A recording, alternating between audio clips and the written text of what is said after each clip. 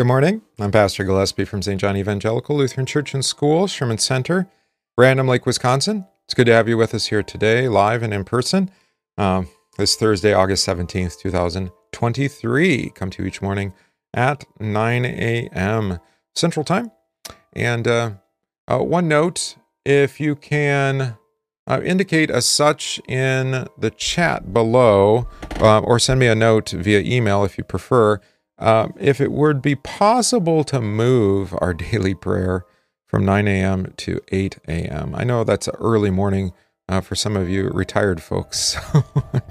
And I'm not saying we're going to do it. I'm actually pushing back and saying I'd rather not do that, only because we've got basically 4 years, going on 4 years now, of momentum. And I know many of you have ordered your day around this 9 a.m. start time. So I'd rather not change it. But in the event that perhaps that becomes necessary, then I just want to get your feedback on that. All right. So moving it up an hour, just let me know. And maybe, or if that's your preference, actually, you can let me know that too, especially those of you on Eastern time, perhaps. That's not members of our congregation, of course. All right. Let's see. Today we've got a lot of reading ahead of us, so let's get after it. In the name of the Father, and of the Son, and of the Holy Spirit. Amen. I believe in God the Father Almighty, maker of heaven and earth, and in Jesus Christ, his only Son, our Lord, who was conceived by the Holy Spirit, born of the Virgin Mary, suffered under Pontius Pilate, was crucified, died, and was buried. He descended into hell. The third day he rose again from the dead. He ascended into heaven, and sits at the right hand of God the Father Almighty. From thence he will come to judge the living and the dead. I believe in the Holy Spirit, the holy Christian Church, the communion of saints, the forgiveness of sins, the resurrection of the body, and the life everlasting. Amen. Our psalm this week is Psalm 91. He who dwells in the shelter of the Most High will abide in the shadow of the Almighty. I will say to the Lord, my refuge and my fortress, my God in whom I trust. For he will deliver you from the snare of the fowler and from the deadly pestilence. He will cover you with his pinions, and under his wings you will find refuge. His faithfulness is a shield and a buckler.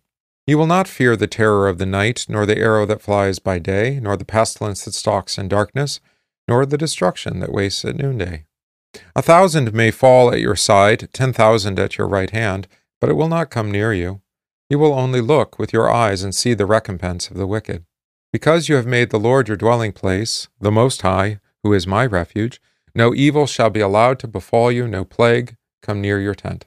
For he will command his angels concerning you to guard you in all your ways. On their hands they will bear you up, lest you strike your foot against a stone. You will tread on the lion and the adder, the young lion and the serpent you will trample underfoot. Because he holds fast to me in love, I will deliver him. I will protect him because he knows my name. When he calls to me, I will answer him. I will be with him in trouble. I will rescue him and honor him. With long life I will satisfy him and show him my salvation. Glory be to the Father, and to the Son, and to the Holy Spirit, as it was in the beginning, is now, and will be forever. Amen. Okay. Our verse is from, 1 Corinthians chapter 12. Let's say it together. No one speaking by the Spirit of God calls Jesus accursed, and no one can say that Jesus is Lord except by the Holy Spirit. 1 Corinthians 12, verse 3. Third article of the Creed. I believe in the Holy Spirit, the holy Christian Church, the communion of saints, the forgiveness of sins, the resurrection of the body, and the life everlasting.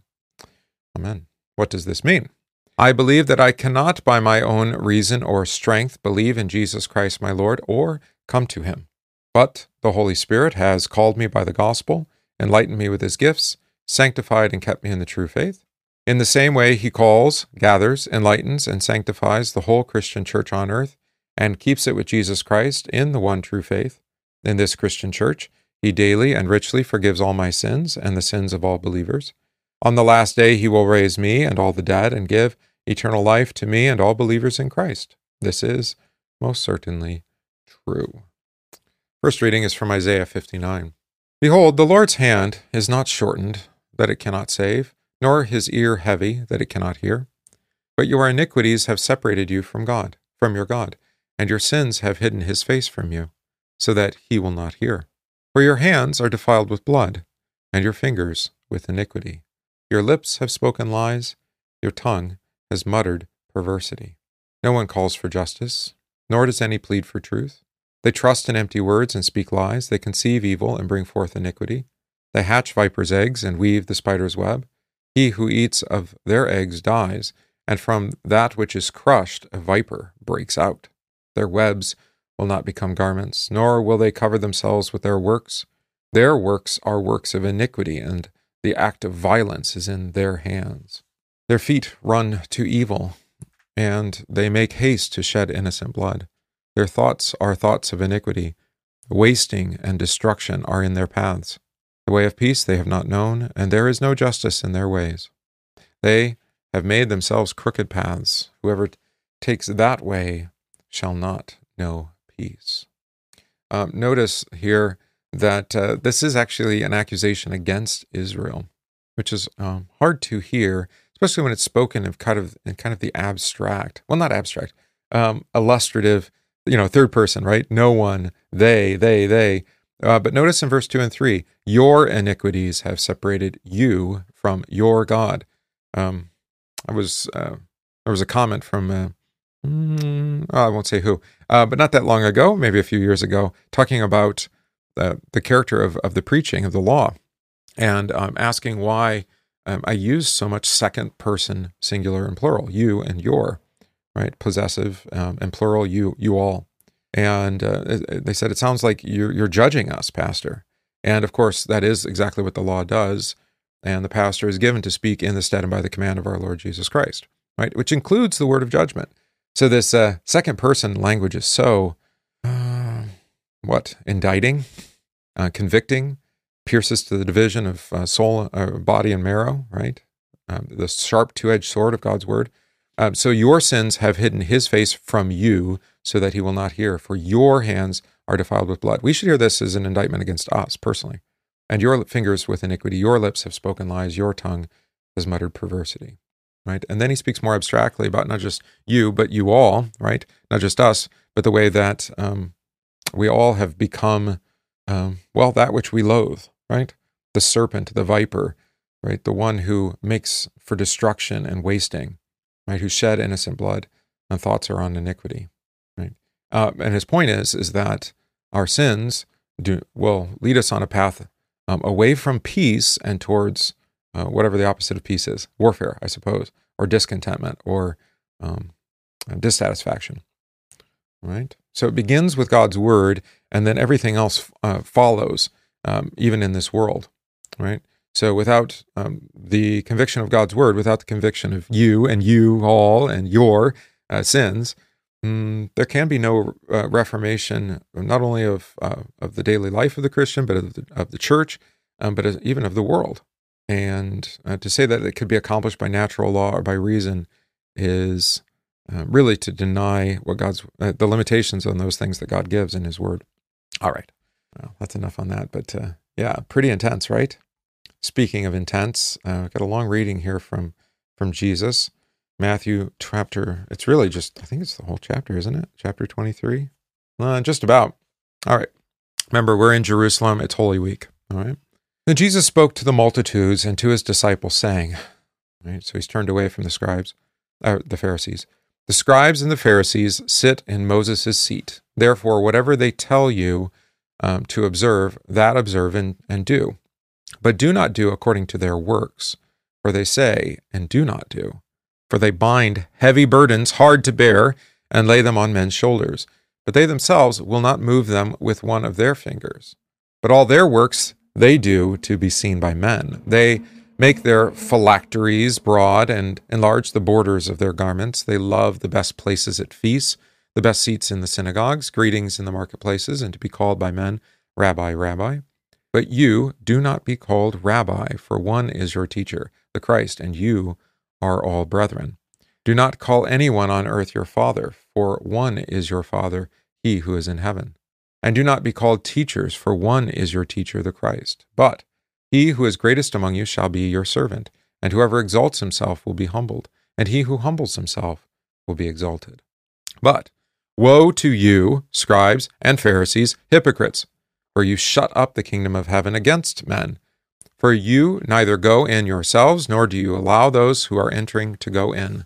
Woe to you, scribes and Pharisees, hypocrites, for you devour widows' houses, and for a pretense make long prayers. Therefore you will receive greater condemnation. Woe to you, scribes and Pharisees, hypocrites, for you travel land and sea to win one proselyte, and when he is won, you make him twice as much a son of hell as yourselves. Woe to you, blind guides, who say, Whoever swears by the temple, it is nothing, but whoever swears by the gold of the temple, he is obliged to perform it. Fools and blind, for which is greater, the gold or the temple that sanctifies the gold? And whoever swears by the altar, it is nothing, but whoever swears by the gift that is in it, he is obliged to perform it. Fools and blind, for which is greater, the gift or the altar that sanctifies the gift? Therefore he who swears by the altar swears by it, and by all the things on it. He who swears by the temple swears by it, and by him who dwells in it. And he who swears by heaven swears by the throne of God, and by him who sits on it. Woe to you, scribes and Pharisees, hypocrites, for you pay tithe of mint and anise and cumin, and have neglected the weightier matters of the law, justice and mercy and faith. These you ought to have done, without leaving the others undone. Blind guides who strain out a gnat and swallow a camel. Woe to you, scribes and Pharisees, hypocrites, for you cleanse the outside of the cup and the dish, but inside they are full of extortion and self-indulgence. Blind Pharisee, first cleanse the inside of the cup and dish, that the outside of them may be clean also. Woe to you, scribes and Pharisees, hypocrites, for you are like whitewashed tombs, which indeed appear beautiful outwardly, but inside are full of dead men's bones and all uncleanness. Even so, you also outwardly appear righteous to men, but inside you are full of hypocrisy and lawlessness. Woe to you, scribes and Pharisees, hypocrites, because you build the tombs of the prophets and adorn the monuments of the righteous, and say, If we had lived in the days of our fathers, we would not have been partakers with them in the blood of the prophets. Therefore, you are witnesses against yourselves that you are sons of those who murdered the prophets. Fill up then the measure of your father's guilt, serpents, brood of vipers. How can you escape the condemnation of hell? Therefore, indeed, I send you prophets, wise men, and scribes. Some of them you will kill and crucify, some of them you will scourge in your synagogues and persecute from city to city, that on them or on you may come all the righteous blood shed on the earth, from the blood of righteous Abel to the blood of Zechariah, son of Berechiah, whom you murdered between the temple and the altar. Assuredly, I say to you, all these things will come upon this generation. Okay then, Jesus. Hard to hear, right? And this is an indictment against, Israel, but especially her teachers. All right. Where do the scribes and Pharisees sit, according to Jesus there? You see it in verse 1. He says they sit in Moses' seat. So how should the multitudes, those whom he's talking to, treat the Pharisees because they sit in Moses' seat? Right? Moses' seat, by the way, has been set up by divine command, right? It's ordained by God. It's an office ordained by God, right? So they should observe the words that the Pharisees say and do them. But then we keep hearing this word hypocrite, right? But do not do the works of the Pharisees, right? Because they say one thing, but then they give the illusion of it, but through unjust works. All right, he's previously spoken this way, and that was back in the Sermon on the Mount with the, I guess it's a parable, of the wise man, and with the parable of the house on the rock. Where he said the wise man hears his sayings and does them. Right? That's what it means to be wise, is to hear the word of God and do them. Even if heard, in this case, this is really helpful. Luther uses this text in the Babylonian captivity of the church, his work, to say even when an ungodly man speaks God's word, if it's spoken in its truth and purity, then it is still true, right? It's still binding, regardless of the character or the hypocrisy of the one speaking it, right? So you don't look to the life of the pastor to vindicate the word, although the life of the pastor can get in the way of the word, but rather to the word itself. All right. So Jesus accuses the Pharisees of doing what to men? What does he accuse them of? This is in verse 4. You see it there. Binding heavy burdens, right? Hard to bear upon men's shoulders, while they will not move the burdens with one of their fingers. This should come to mind again back in Matthew 11, the saying from Jesus, "Come to me, all you who are heavy or who are heavy laden," right? Who are weary and heavy laden, and I will give you rest. Matthew 11. So what's the heavy burden that's been laid on them? The false law of the Pharisees, right? All right. So why do the Pharisees do their works? This is, again, giving us that really precise definition of a hypocrite, to be seen by men, right? And it gives a few examples. We have the phylacteries being broad and the edges of their garments being enlarged. They love the best seats at the synagogues. What else do we have there? Or at the feasts and the best seats in the synagogues. And they like to be greeted in the marketplace and be called rabbi, or in my case, pastor. Yeah. But why should they not be called rabbi? Verse 8, there's only one rabbi, and that is Christ himself, right? He is their teacher, and they, all who hear Christ, are his brethren, his brothers, right? Same thing with father, right? And here maybe you might think of the Roman church, right? Don't call anyone on earth your father, spiritual father, because there's only one who is Father, and that is the Father in heaven. Again, Jesus emphasizes in verse 10 that we have only one teacher. Yes, he puts men in his place, both to speak his word, namely the word of forgiveness, but to instruct God's word. And we call that the office of the holy ministry. But the office is only faithfully fulfilled insofar as the one in that office speaks Christ's word in its truth and purity. So when the pastor steps outside of God's word, he's no longer actually serving as pastor. Or potentially, if that's all he's speaking of, then he's serving as a false shepherd. Right? Same thing here. So it's a servant office, which Jesus himself says then in verse 11, right? Who's the greatest among you? The one who serves, not the one who does, but the one who serves, right? And that service is in humility, not in pride and boastfulness, not out of credential or how else might somebody think they deserve. They put in the time, right? Look at I've been, I have decades of experience or something. No, it's in humility, right? I'm not worthy to be called even your son, right? Think of the prodigal son. Not worthy to be called teacher, but you have made me and placed me into this office. Luther actually has, I don't know where mine went, somewhere in here. He has a prayer to be prayed by the pastor in the sacristy. There's one in our sacristy here. You'll notice it's right on the door out to the altar. It's often a prayer that I pray before preaching, right? I'm not worthy and to be called your servant, but according to your will, accomplish in me what you desire. Okay. Of course, Jesus is the chief example of this, right? Of being humbled and then being exalted, right? He himself was humbled even to the point of death, even death upon the cross, to serve us. And then the Father exalts him in the resurrection and his ascension. All right. That's the first chunk. Now we get into the next part. And the key word through this whole section, you'll notice it's repeated over and over and over. Woe, right? Woe to you, scribes and Pharisees, hypocrites. All right. It's been a long time, but earlier in the summer we read a section from the prophet of woes. So this is Jesus using that prophetic voice. And this was in regards to, it was right after the parable, or the Israel as the vineyard in Isaiah 5. Remember that section? Where he said, why then, when I expected it to bring forth good grapes, did it bring forth wild grapes? Remember that? We hear that every Good Friday as well at the chief service. Right after that section, he has a whole series of woes. For example, woe to those who join house to house, add field to field. Talk about what that means. Woe to those who rise early in the morning that they may follow intoxicating drink, who continue until night till wine inflames them, etc.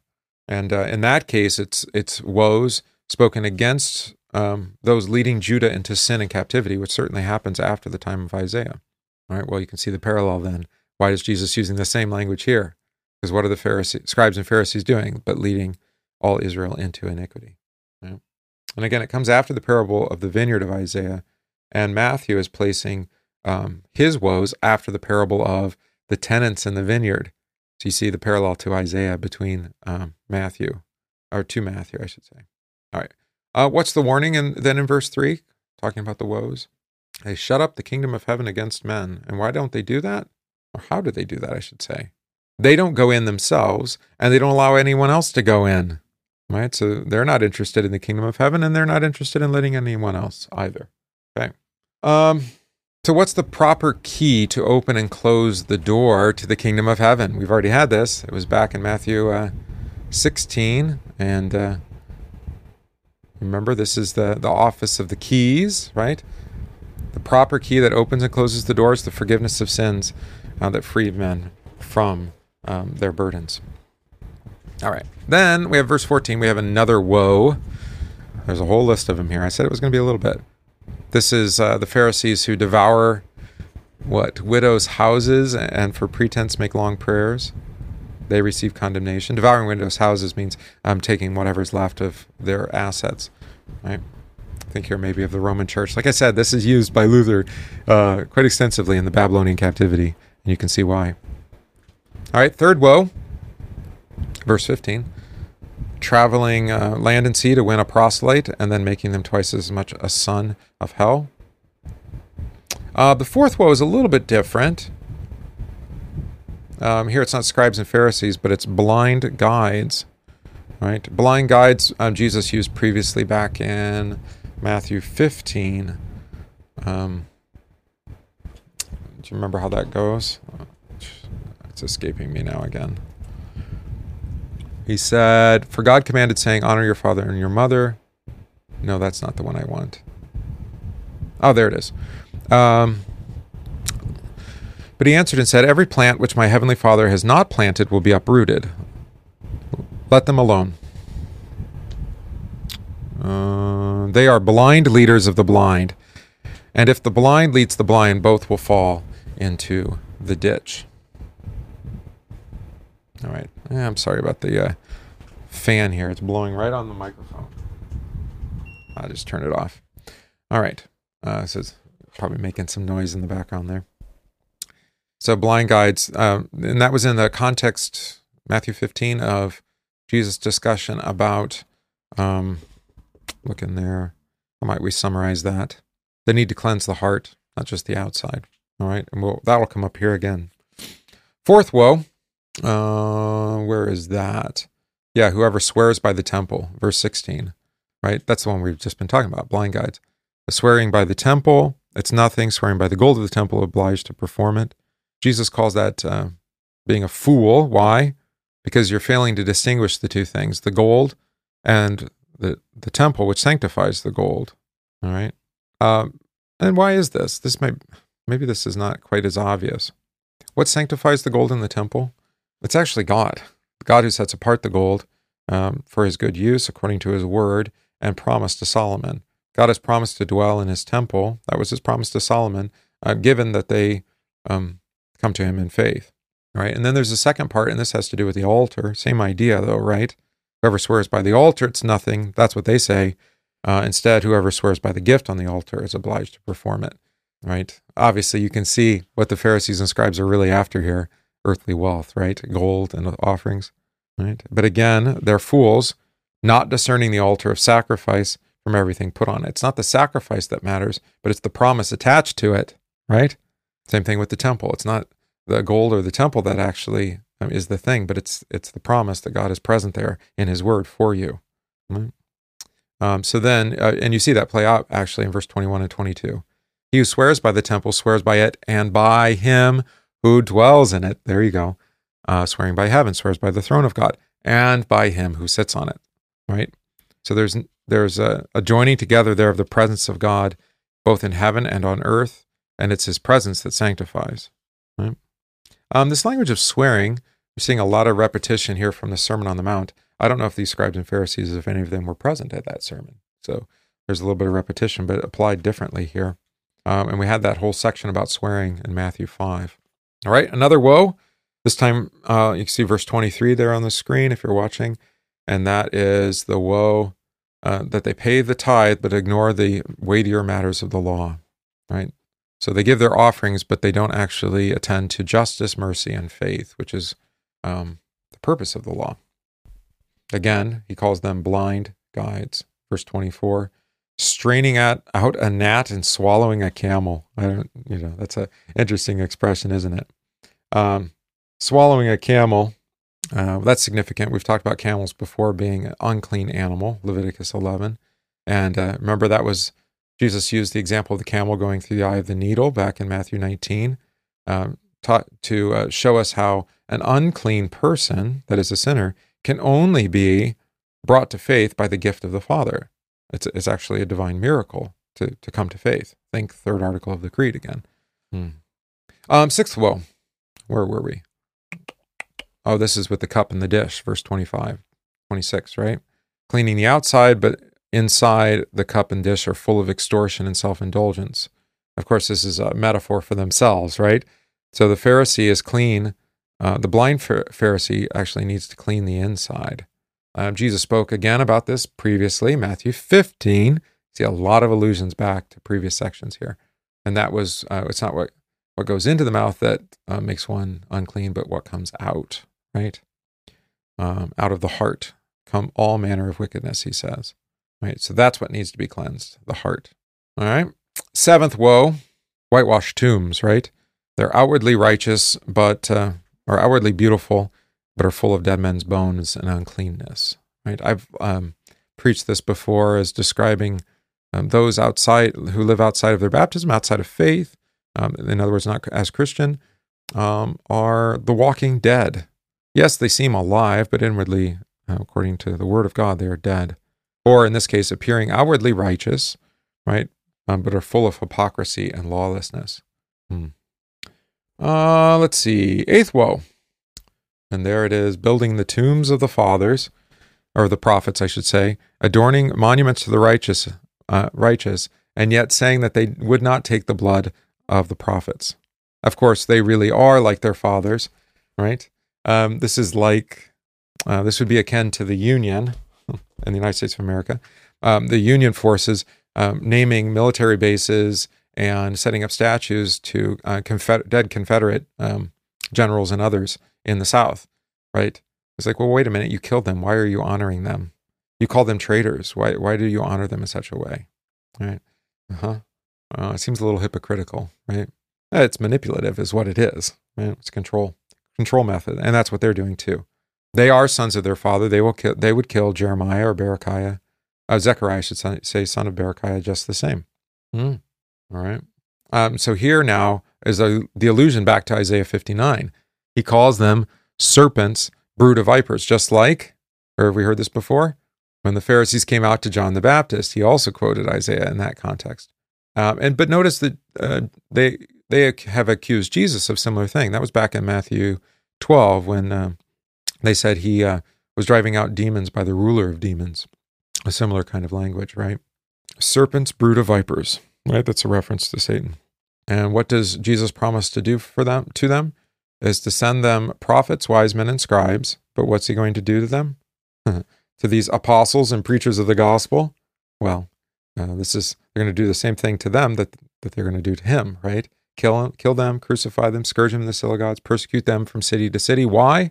This will lead to the blood of the righteous being shed upon the earth, just like the blood of Abel and the blood of Zechariah, son of Berechiah, who they murdered between the temple and the altar. That story of Zechariah, by the way, is recorded in 2 Chronicles chapter 24. This is with right after Joash repairs the temple. Then Joash falls into apostasy when his preacher died, right? Jehoiada grew old and was full of days, and he died, and he was 130 years old when he died. They buried him in the city of David among the kings, because he had done good in Israel, both toward God and his house. This is the king. Now after the death of Jehoiada, the leaders of Judah came and bowed down to the king, and the king listened to them. Therefore they left the house of the Lord God of their fathers, and they served wooden images and idols. Wrath came upon Judah and Jerusalem because of their trespass. Yet he sent prophets to them to bring them back to the Lord, and they testified against them, but they would not listen. See the parallel? So this is 2 Chronicles 24. Then the Spirit of God came upon Zechariah, the son of Jehoiada, the priest, who stood above the temple, and said to them, Thus says God, why do you transgress the commandments of the Lord, so that you cannot prosper? Because you have forsaken the Lord, he has forsaken you. Well, those are fighting words, right? So they conspired against him, and at the command of the king, they stoned him with stones in the court of the house of the Lord. Thus Joash the king did not remember the kindness which Jehoiada his father had done to him, but killed his son, and as he died, he said, "The Lord look on it and repay." Right? So Joash heard Jehoiada, the priest, heard the word of God, repented, and restored the temple, and then when Jehoiada dies, he will not receive the word from the rightly called son of Jehoiada, Zechariah, and murders him in the very place that he had restored him. How's that for full circle? Wow.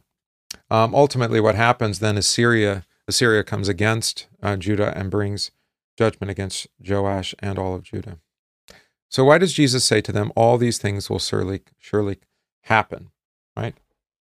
How can he say that all these things are going to happen to the scribes and Pharisees? Well, he's just told you why. Because it's as it has happened before, so it will happen again, right? As God brought such judgment previous, it will happen again. The antagonism of the religious types against the preachers of God's word, that's consistent and it's continual. Sometimes and they use all sorts of pretense, but to say, I reject God's word for XYZ reason, but often with great hostility. All right? Look at what all I've done for the church might be one way you would hear it. All right, so all these woes actually have their parallel in the Beatitudes back in Matthew 5 in the Sermon on the Mount, which is interesting. So you maybe these woes are the way that you should interpret then the Beatitudes, not as instructions for Christian living, but actually a judgment against our own sinfulness, as they are used here. Okay. Like Isaiah the prophet condemning the unbelief of Judah, Jesus condemns these blind teachers who have urged the people to carry the full burden of the law and have given them no rest. These woes came to their fulfillment in the destruction of Jerusalem, heard about on Sunday, and in the perpetuation of the false teachings of the Pharisees among modern Judaism. The woes still stand as a warning to the church. There are still those who desire to turn Jesus into a new Moses, who places a burden of new laws of behavior that supposedly mark a true Christian. The church is called instead to offer the rest found in the forgiveness of sins, won by Christ, who is our teacher. He declares that in his death, resurrection, and ascension, those who live by faith will be exalted to the Father with him. Though he did not abolish the law, he has fulfilled the law for us. All right, let's sing our hymn for the week, The Church's One Foundation.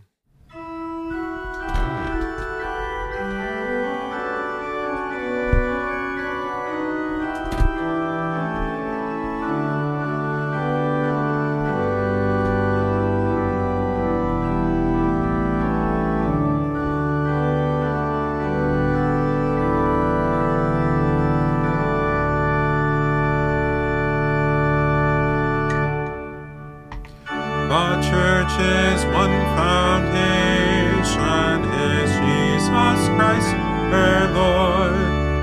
She is his new creation by water and the Word. From heaven he came and sought her to be his holy bride. With his own blood he bought her, and for her life he died. Elect from every nation, yet one o'er all the earth, her charter of salvation, one Lord, one faith, one birth, one holy name she blesses, partakes one holy food, and to one hope she presses with every grace endued. Though with the scornful wonder the world sees her oppressed, by schisms rent asunder, by heresies distressed, yet saints their watch are keeping, their cry goes up alone, and soon the night of weeping shall be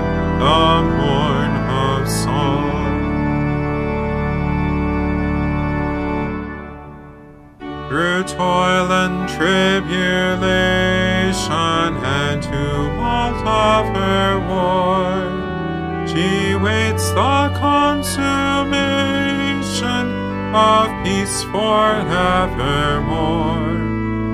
till with the vision glorious her longing eyes are blessed, and the great church victorious shall be the church at rest. Yet she on earth has union with God the three in one, and mystic sweet communion with those whose rest is won. O blessed heavenly chorus, Lord, save us by your grace, that we, like saints before us, may see you face to face.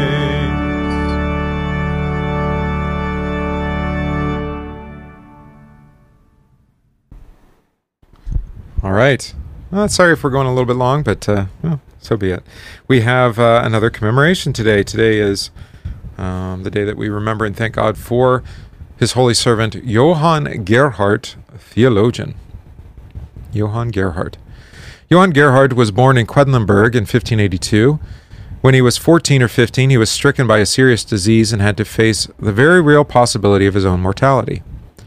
And in this time of spiritual turmoil and fear, he received comfort and counsel from his pastor, the famous Johann Arndt, author of what we call today True Christianity. He resolved after his recovery to devote himself to the study of theology and the Bible. Gerhard studied both in Wittenberg and at Jena, from which he graduated in 1605. He accepted an appointment by Johann Casimir to serve as superintendent in Heidelberg. In short time, the gifts of the man were so evident that he was appointed the superintendent of the entire duchy. He remained in this position until 1616, when he became a professor at Jena and remained there until his death, despite numerous calls to serve elsewhere. His early brush with death and the great comfort he received from his pastor left their mark on him. Out of the furnace of that affliction, the Lord raised up a mighty servant of the Word. Gerhard never let piety come unglued from dogma. This is a key for us. All right. Piety is not separate from dogma. He was first and foremost a man of prayer. It breathes from start to finish in all his writings. Still, in his youth, he wrote his Sacred Meditations, which have remained a beloved and treasured classic of Christian devotional literature. I think it's this one. Meditations on Divine Mercy. Is that the one? I have also another one too. All right. Where were we? His sermon collections, or postilla, are noteworthy for his consistent discovery in the Old Testament of foreshadowings of Christ. And those are... here we go.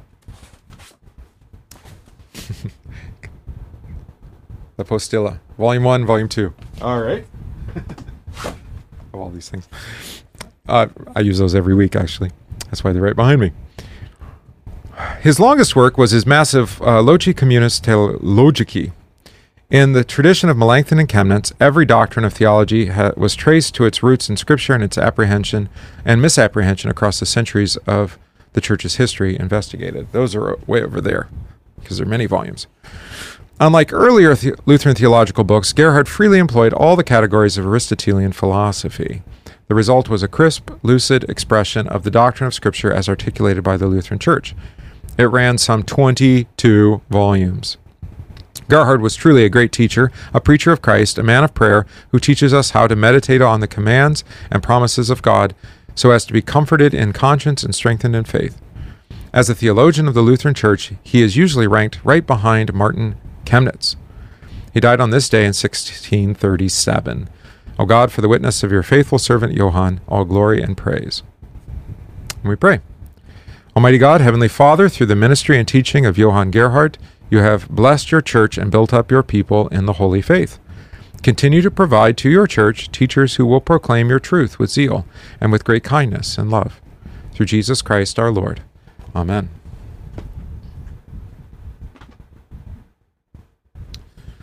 Okay, we continue with prayer.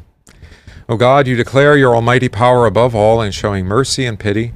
Mercifully grant us such a measure of your grace that we may obtain your gracious promises and be made partakers of your heavenly treasures. Through Jesus Christ, your Son, our Lord, who lives and reigns with you and the Holy Spirit, one God, now and forever. Amen. We pray this day for the church and her pastors, for all missionaries, teachers, deaconesses, musicians, and other servants of Christ in his church, for the fruitful and salutary use of the blessed sacrament of the Lord's body and blood. Let us pray to the Lord. Lord, have mercy. Pray today in Thanksgiving with Rachel, celebrating her birthday. We pray for the households of our church, especially this week with Bev, Michael, Greg and Sharon, Brianna, Leah, and Vicky. Pray for our catechumens, Christian, Wyatt, Aaliyah, Lydia, Charlie, Kaylee and Kimberly, Allie, Dasha, and Teresa. Pray for those ill receiving treatment or recovering, especially Joe, Melanie, Kelsey, Christopher, Marcy, Brad, Eileen, and Ron, Doug, Bev, Donna, Jim, Pat, Wendell, and Darlene. Pray for our homebound, Marcy, Marion, Dan, Paul, Dolores, Merlin, and Pauline. Pray for the missions and mercy work of the church, especially Sheboygan County Hispanic Ministry, our mission of the month. Continue to pray for the Tupper family that they find gainful employment and housing. And we pray for Naomi, who will be having surgery. It's now scheduled, actually. We had the final diagnosis yesterday, and surgery is scheduled for Monday. So keep Naomi in our prayers. For all this, let us pray to the Lord. Lord, have mercy. Our Father, who art in heaven, hallowed be thy name. Thy kingdom come, thy will be done, on earth as it is in heaven. Give us this day our daily bread, and forgive us our trespasses, as we forgive those who trespass against us. And lead us not into temptation, but deliver us from evil. For thine is the kingdom, and the power, and the glory, forever and ever. Amen. I thank you, my heavenly Father, through Jesus Christ, your dear Son, that you have kept me this night from all harm and danger, and I pray that you would keep me this day also from sin and every evil, that all my doings in life may please you. For into your hands I commend myself, my body and soul, and all things. Let your holy angel be with me, that the evil foe may have no power over me. Amen. Let us bless the Lord. Thanks be to God. The grace of our Lord Jesus Christ, and the love of God, and the communion of the Holy Spirit be with you all. Amen. All right, that's our congregation prayer for today, Thursday, August 17th, 2023. Whether you're watching or listening today, live, or later on in the day, or sometime in the future, God be with you all, and keep you safe. As I mentioned at the beginning, I'll mention here at the end, for those of you who missed it, we're trying to work out the school schedule, and right now is being proposed that their prayer be at the same time as this, so that I would pray with the children at about 9 o'clock, at which case then we would need to do ours an hour earlier at 8 o'clock. I know that's an early rise for some of you. If you're able to do that, let me know. If you're not able, if you have a preference there, it's fine. I'd rather actually begin the school day with prayer rather than have it later in the morning with the children. So I don't know that it's necessarily going to change, but in the event that we can't resolve it any other way, let me know what you think about having congregation at prayer at 8 a.m. instead of 9. All right. God be with you all, and hope to see you again in the morning.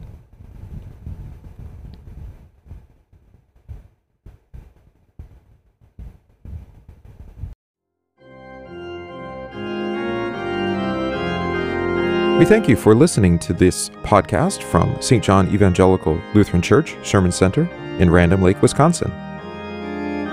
If this podcast is of benefit to you, please consider supporting the work of St. John by visiting stjohnrandomlake.org. That's stjohnrandomlake.org/support, and give today.